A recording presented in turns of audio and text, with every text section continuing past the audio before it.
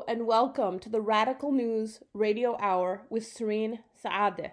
You're listening to WFNU LP St. Paul Frogtown Community Radio 94.1 FM. Thanks to Manny Mestis for that opening music, and just a reminder that you can find the Radical News Radio Hour on Facebook. You can find me on Twitter at CMiriam, that's CMIRIAM, and you can listen to previously aired episodes of this show on Spotify, Google Podcasts, amongst many other podcast sites. You can also reach our show at radicalnewsradiohour@gmail.com with tips, recommendations, and any questions. On today's episode, we'll be discussing the work of MAPAC, the only Hmong American Women's Political Action Committee in the country, as well as the recently passed bonding bill from the Minnesota State Legislature. We're also going to talk about voting real quick, share a few announcements, and talk about our newest sponsor. Just a reminder, if you've got feedback on a story or a story tip, please email us. Again, that's the radicalnewsradiohour@gmail.com. Today, we'll begin with MAPAC. I had the pleasure of sitting down with three of their leaders, Terry Tao, Sita Lee Shong, and Tao Mi Shong, a few weeks ago. Here's that pre-recorded segment now. One of the things that we've discussed in depth on this show is the ways in which we build power around social and political issues. MyPAC is the first nonpartisan Hmong American Women's Political Action Committee. In early October, MyPAC announced the endorsement of 19 candidates for the Minnesota State Legislature. MyPAC, which was founded in 2016, seeks to do more than just endorse candidates, however. Its aim is to center the experiences and lives of Hmong women in policymaking and politics. I sat down with three of their leaders 2 weeks ago to discuss the work of MyPAC.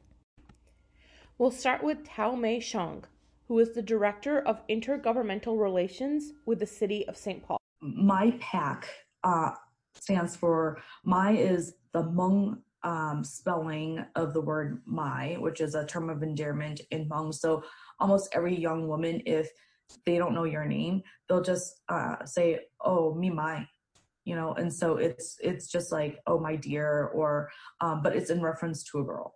And then PAC stands for Political Action Committee. So the Political Action Committee for MyPAC is a way to, one, say we're not only going to bring people to the polls for you, but we will also give you financial support. And in the past, when we endorsed a lot more candidates, our endorsement amount was $250. But the $250 is, it's not huge, and it's much more symbolic about establishing the relationship, that there's some financial support that we provide.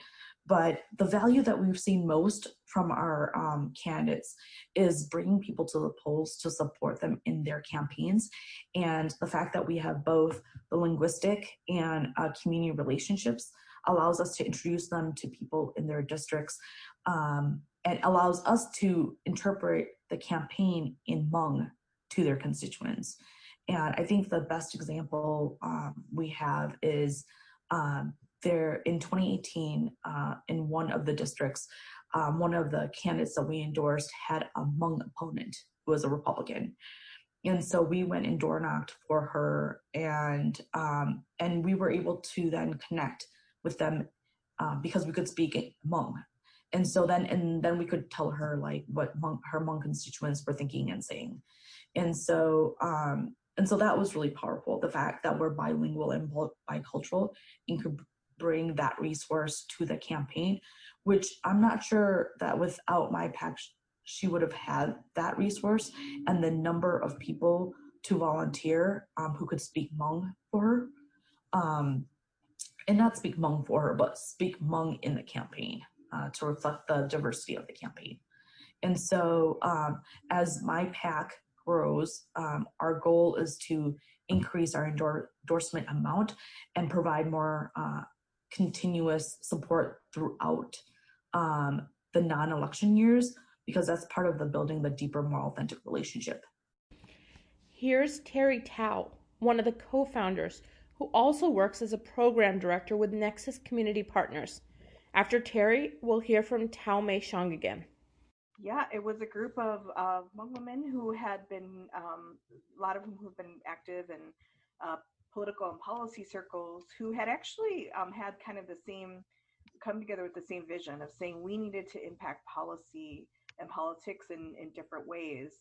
And a couple of the founding members actually had thought of forming a PAC. So just one of the other co-founding members just brought, convened a whole group of us and said, you're someone who's also been working in this field, and would you be interested in coming to this meeting? And from that meeting, there was consensus that we wanted to form a PAC, from these Hmong women who were involved in these issues. Tao Mei echoes Terry's comments on the formation of the PAC and talks about the role of the PAC as a disruptor that was trying to build a connection between voting and the capacity of people to influence policy. We were created really to disrupt and make the connection clear between our voting power and influencing policy, because we do this huge push for get out the vote, and we bring tons of Hmong Americans to the polls. But after we do that, that seems to be it. So every 2 years, we bring tons of people to the polls, or every other year, depending on the kind of PAC that you are. But my PAC is a state PAC, so it's every 2 years. And then there's no relationship with the person we just elected and how they actually then make really important policy decisions, both in terms of the tax dollars that we contribute to our government, as well as the programs that are created and implemented. And so it's one, making that first point of contact of the voting and supporting the candidate, all the way to, do they fulfill their campaign commitments to the community prior to being elected. And the second piece is the disrupting of powers of structure, is to say, not only are we going to support you prior to election, but we want to hold you accountable all throughout your election, and that we want to do that in partnership with you and not just as an adversary out in the community. And so while we're doing that building that relationship is really important, because many of our elected officials, based on their applications as well as conversations, is they rely on the typical either Hmong American leaders that they see in the community. So they usually go to the typical Hmong organizations like Hmong American Partnership. At one point, it was also now I can't remember the name. The Lao, it's not Lao Veterans Organization. Lao Family, that no longer exists. And now we're seeing more and more that elected officials rely on the other Hmong elected officials that do not live in their district, but live in a different district, for relationships into the Hmong community. And what we're saying to elected officials is, actually, you can build authentic relationships with constituents in your community, and you don't have to rely on just other Hmong elected officials from other districts. And that's really important, because there's the assumption made that as long as we're all Hmong American, then we all have the same goals and values and perspective, when that's not necessarily the case. And that if you look at our list of endorsed candidates from 2016 to now 2020, the range in which of the candidates that we've endorsed has really changed and evolved based on our learning and our interactions and experiences with these candidates and elected officials. And so my PAC has created and is trying to create this movement where you can really connect directly with the Hmong community within your district, and not just rely on our typical community leaders or figureheads. The other component is this is also just a real platform to elevate the leadership and expertise that Hmong women bring to the table in the political arena, both in terms of substantive policy solutions as well as authentic community relationships. So while we are trying to change things externally, we're also doing a lot of internal deconstructing of our internalized oppression, right? That we are working together to really say, look, as Hmong women, we can lead together, because there's a perception that women can't work together, right? So that's one. Two, the fact that we are leaders in our own right, and we don't have to wait for others to affirm that that lived reality, that we have been leading in spaces for a long time, but there isn't or hasn't been others who are lifting us up. So we don't need to wait for other people to lift us up, that we can lift each other up. And that in itself is affirmation of both our expertise and our leadership skills. And so that's where the values piece of working at the intersectionality of gender equity, racial justice, and immigration rights is so critical, because then we allow all of our identities to be the core foundation of the things that we care about. And so we're not isolating policy issues, but we're actually connecting, intersecting, and weaving in all of our lived experiences. And so I think there's multiple facets to MyPAC that make our organization really dynamic, but complicated and hard to explain in like a couple of sentences. Because doing social movement work or movement building work, it takes time, but with a powerful handful of women who are willing to really grapple with these issues, we can actually make huge strides. And For MyPAC leaders, the election is one tool to influence people's lives and build community power. This is a flip from many normal political action committees, which are often solely focused on just influencing election results. Here's Sita Lishong. Sita is one of the newer leaders with MyPAC and a program manager at Nexus Community Partners. For me, I think, MyPAC is a way to change the way I think about my relationship with my community, Hmong women, the Hmong community at large, other Black, Indigenous, and communities of color. I think there are a lot of stereotypes and stories that are told about Hmong women, immigrants, minorities, and so often those stories are told without depth or context. So MyPAC for me is a way to change that by adding our lived experience to the political conversation, both in our lives with people we know and kind of at that state policy level. So the conversations are happening all the time, and the election is a way to kind of focus that, but it more is about why we are or aren't political just through the way that we live, I think. As we said at the beginning, MyPAC recently endorsed 19 candidates for the Minnesota State Legislature. Here's Terry Tao again. We endorsed 19 candidates. Because we're a statewide PAC, we typically have endorsed it. We can only endorse at the state level. And this year, as we know, both the House and Senate seats are up, and we endorsed 19 candidates in communities where there are a lot of there's a Hmong population who are going to be supportive of the MyPAC agenda, our agenda, our vision, and our values for the next legislative session. So it was 19 seats we approved, 19 candidates, 12 of whom are on the House side, 7 on the Senate side. And it's similar to what we've done every 2 years when we've since our inception. Most notably in 2018, we actually did do a gubernatorial endorsement.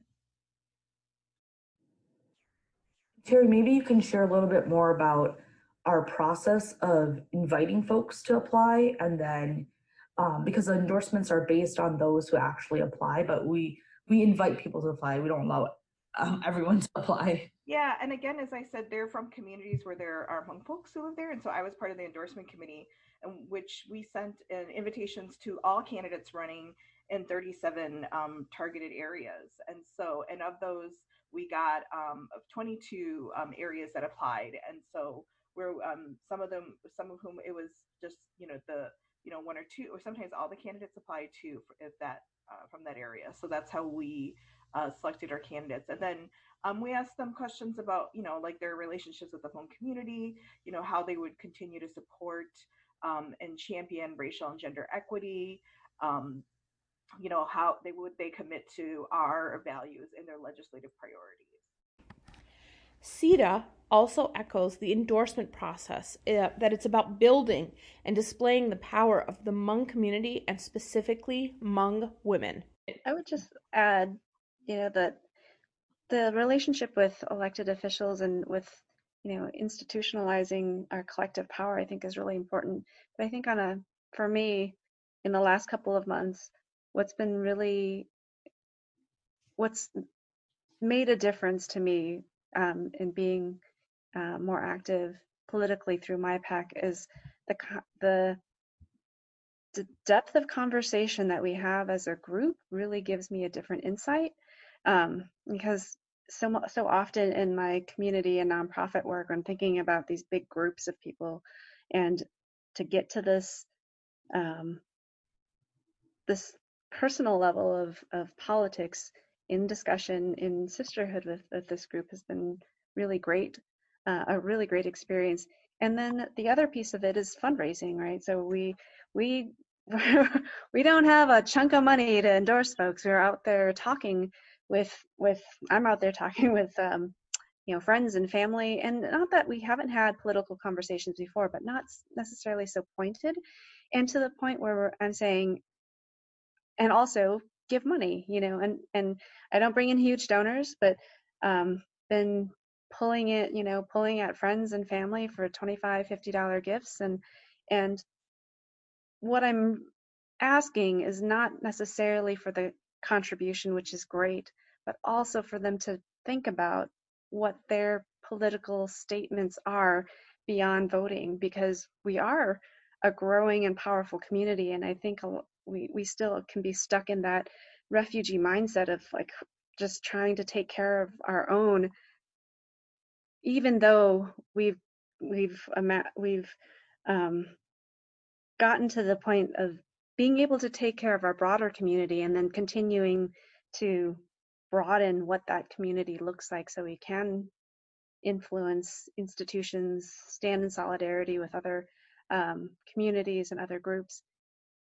So it's, for me, been pushing those conversations from people who are already informed, educated, and folks who are maybe informed but not politically active, just kind of continue to push our own level of civic engagement. I think that's been the biggest change for me in being involved in MyPAC over the last couple months. All of the leaders of MyPAC that we interviewed for this segment talked about the impact of structural oppression on Hmong women and the many different systems of oppression that these women have to operate in. The power building of MyPAC is one thing, and it's crucial to the work. But because of that reality of operating within multiple forms of structural oppression, there's a lot more work that has to happen internally within the organization to make the work flow. Here's Talmay again. I do want to elevate the issue around gender, because I think the fact that, and we're very intentional about saying gender equity, racial justice, and immigration rights, because the gender piece is really critical.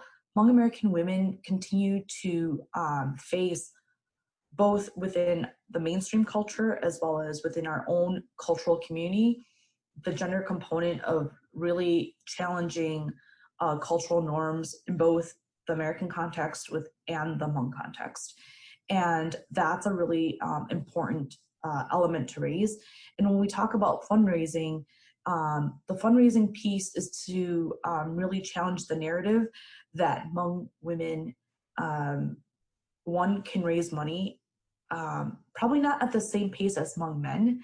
They have a different social network that is much more expansive and rooted in familial relationships, whereas for Hmong women, we are creating from scratch more relationships and relationships outside of our familial relationships. And so all the women on this call and all the women in MyPAC and the core MyPAC team, that's why bringing our different networks to the conversation is really critical, because it's not your typical family network. It's a combination of family, friends, and professional relationships. And the reason why I say that is because Hmong Hmong men candidates use the clan system to be able to fundraise quickly and without question. So they'll say everyone in our clan has to give this amount of money, and then everyone does it out of loyalty and reciprocal responsibility. Whereas for Hmong women, we are building from scratch the legitimacy for why we should be giving to a Hmong women's organization. And so in that way, that's why earlier when I said, when we work at the intersectionality of these different structures of power, that we're fighting multiple structures of oppression, which you mentioned earlier. And we see, depending on who we're interacting with, what structure of power is at play. And that's really important to note, because it's not just, the gender issues that we face at work or at home. It's both then the gender issues. Not only is it the gender issues that we face, but it's also the racial perception of how Asian women should behave, how Asian women should be engaging in politics.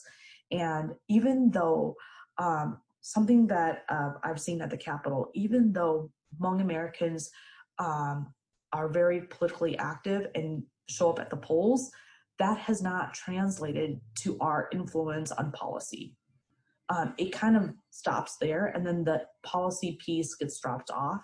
And so understanding that Hmong Americans can be engaged in the cycle of electoral politics and public policy making, the full cycle of it, is really important. And when we talk about public safety reform and criminal justice reform, the conversation around immigration and Asian Americans get dropped off. And so I wanted to lift up the gender equity component that, with the Me Too movement, you can see that the gender oppression in American society is deep. It's really deep, and it's really hidden.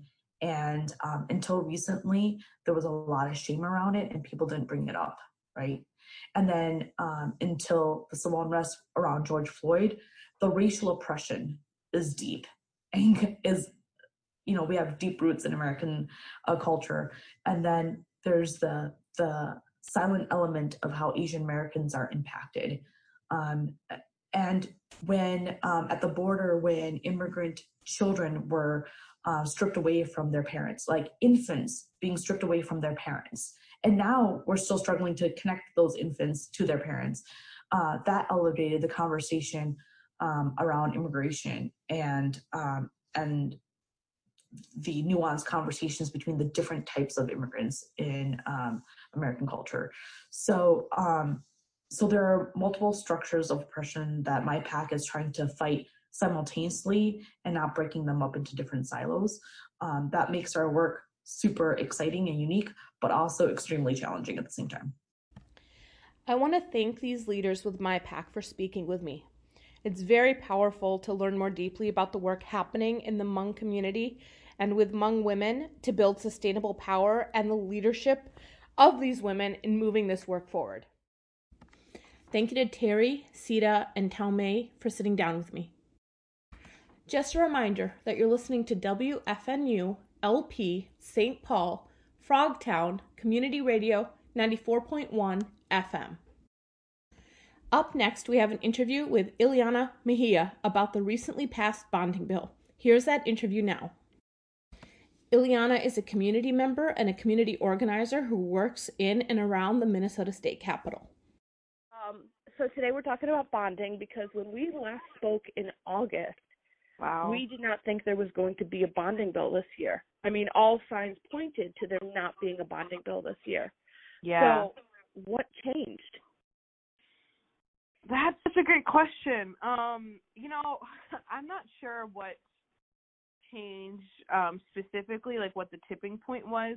But I think collectively the legislative leadership knew that there needed to be a bonding bill because of the benefits. It would create jobs, put money into our economy, and also, they serve the constituents, and so the constituents wanted a bonding bill because of what I had just, previously named.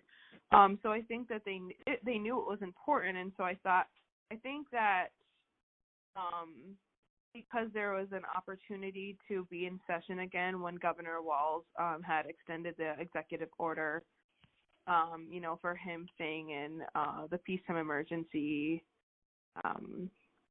like the power that he has during the peacetime emergency, there is going to be an opportunity to have a session. So I think that they were like, okay, we need to pass a bonding bill, because of jobs, the economy, putting people back into work, things like that. So, I think there was an opportunity and they took it. And I also want to say that because it's an election season, I think that was also another reason. I think that one of the ways that it was able to be talked about again and negotiated between the Senate and the House was that it's election season, and so this is going to look really great for the people that are running in districts that have proposed projects from the bonding bill in their districts. So I think it was also a little bit of like self-serving, oh, hey, like we passed the bonding bill, I got this project in our district, that's really great, re-elect me because I'm fighting for you. So we've talked about this before, but a bonding bill is about infrastructure development. It's about jobs. So the construction on 35W would be considered, bonding material. Yeah. What is kind of general overview, big picture? What's being included in this bonding bill? Yeah, that's a great question. So what's being included? So it's $1.9 billion, about $1.9 billion. I think the specific number is $1.8 billion. So that includes $1.36 billion in general obligation bonding, and then $31 million in supplemental general fund budget spending. And so this is one of the highest bonding bills passed in Minnesota history. I'm not sure if it is the highest or if it's one of the highest, but it's definitely up there. I know that when we started session in February, I know that the governor really wanted, I think, like a $3 billion a bonding bill, and I think the Senate was like, we can do like 1.6 billion, and so here we are now at 1.9 billion. So I think that's great. So yeah, what it includes lots of money to the Department of Transportation, like almost $330 million to the Department of Transportation, and so I believe that's that's building highways and state roads, you know what I mean, making sure that they're probably in really great shape. I'm not really sure of the specifics there. There's $75 million going to like the University of Minnesota. There's $25 million going to military affairs, and then there's so much in between in those projects, in those institutions that I just named. So there's a lot of money going to different agencies, state agencies, and then different institutions around Minnesota. The one piece that I'm super excited about is that for the first time ever, historically, there has been a piece about equity in the bonding bill, which is really fantastic because I'm not sure if other states in the nation have also specified a part of the bonding bill going towards equity. And so this might be the first in the nation. I'm not sure if it is, but I'm hopeful that it is. And so what this means is that there is an equity part in the bonding bill, and this is part of Governor Walz and Lieutenant Governor Flanagan's proposal before session started. And so it passed. It's super exciting. So $30 million is going towards BIPOC communities, so Black, Indigenous, people of color communities. who have historically been like left out of the bonding bill process a lot of times. And I know we had previously talked about this in the last few times we've talked, but getting access or, funds from bonding bills is very like a secret handshake. And so a lot of communities of color and people that are running like nonprofits doing work to serve BIPOC folks aren't really familiar with the process because it's so closed and so secretive. And so this is really fantastic. So I'm not sure where the $30 million is going, but I think like I wouldn't want to speak on someone receiving money whenever I'm not really sure where it is, but actually, one moment. I have it pulled up. Well, I know that the Baldwin Square project in Minneapolis, in North Minneapolis, is receiving some funding.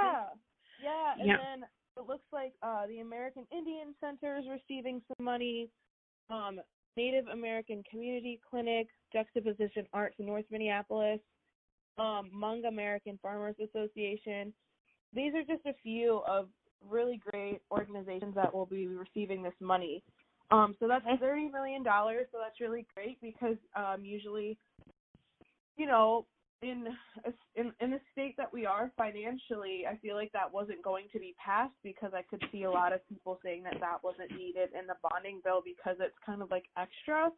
In their eyes, for me, I think this is necessary. I think a lot more money should have gone into this, but, $30 million is great. Hoping it continues in the future bonding bills. And then the last thing I want to point out is that they also, as part of this equity and bonding piece, they also have new language, a new policy that requires diversity hiring goals and equal pay for state bonded or state bond funded projects. So this is really the representation piece that I think is important. And so when you think of like who's actually doing the construction work, it's mostly white males.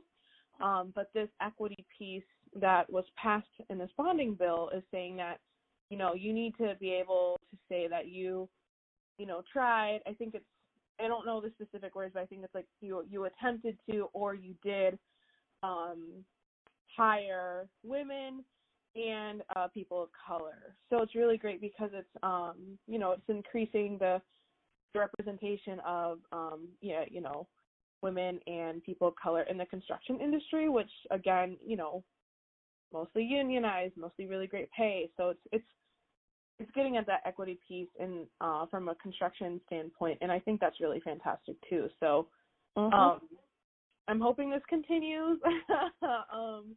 I hope that legislators aren't just going to be like, okay, this is a one-time thing, but, I guess that's the work that we're going to be doing in 2021 is hoping to get this in statute so that we can always make sure that it's happening. Mm-hmm. Thank you to Ileana for joining us on air. Next Tuesday, November 3rd, is Election Day. Just a reminder that you can find your voting place and answer other voting questions at the Secretary of State's website. This year, unlike most years, we should not expect results on election night. Please turn to the Associated Press or other trusted media sources or the Secretary of State's website for results. The Minnesota Secretary of State's website is sos.state.mn.us. Again, we shouldn't expect results on election night because of the number of early votes. Those ballots, by and large, do not get counted until election night, though every state is different. You can visit the Secretary of State's website for precinct returns, for voting information, and to answer your general questions. You can reach the ACLU's Election Protection Hotline on Election Day or in the days before to report issues of voter suppression or voter intimidation. The Election Protection Hotline in English and for English-speaking communities is 1-866-OUR-VOTE. Again, that's 1-866-OUR-VOTE. There's also a Spanish-speaking hotline that is 1-888, and then the letters VEYVOTA. Again, that's 1-888-VEYVOTA. Finally, The Uptake, where I work as executive director, is our newest sponsor of the Radical News Radio Hour. The Uptake is a women of color-led, community-centered, nonprofit news organization founded in 2007. In our earliest years, The Uptake was a citizen journalism organization known for our live stream coverage of the Minnesota legislature, electoral campaigns and recounts and covering those things, and community mobilization efforts, again, reporting on those things. Today, we are a community journalism organization that centers a really deep analysis and contextualization of social issues and racial justice work. We are collaboration-centered, we are partnership-centered, and we believe in using a multitude of tools, including this radio show, but also a podcast to be launched in a couple of weeks alongside our partners at Voices for Racial Justice, a print magazine around the quilt, policy, art, and healing, our website, live stream, social media, to report on issues that are pertinent to historically marginalized communities. On Tuesday night, The Uptake will be co-hosting election night coverage.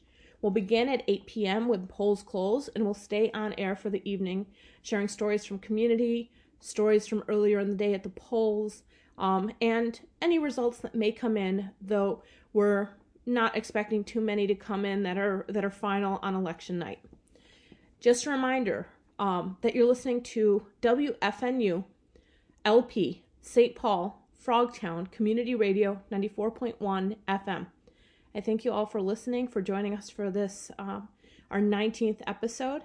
I always love sharing this with space with all of you, and I look forward to speaking with you next Tuesday, and then for our regular episode next Thursday.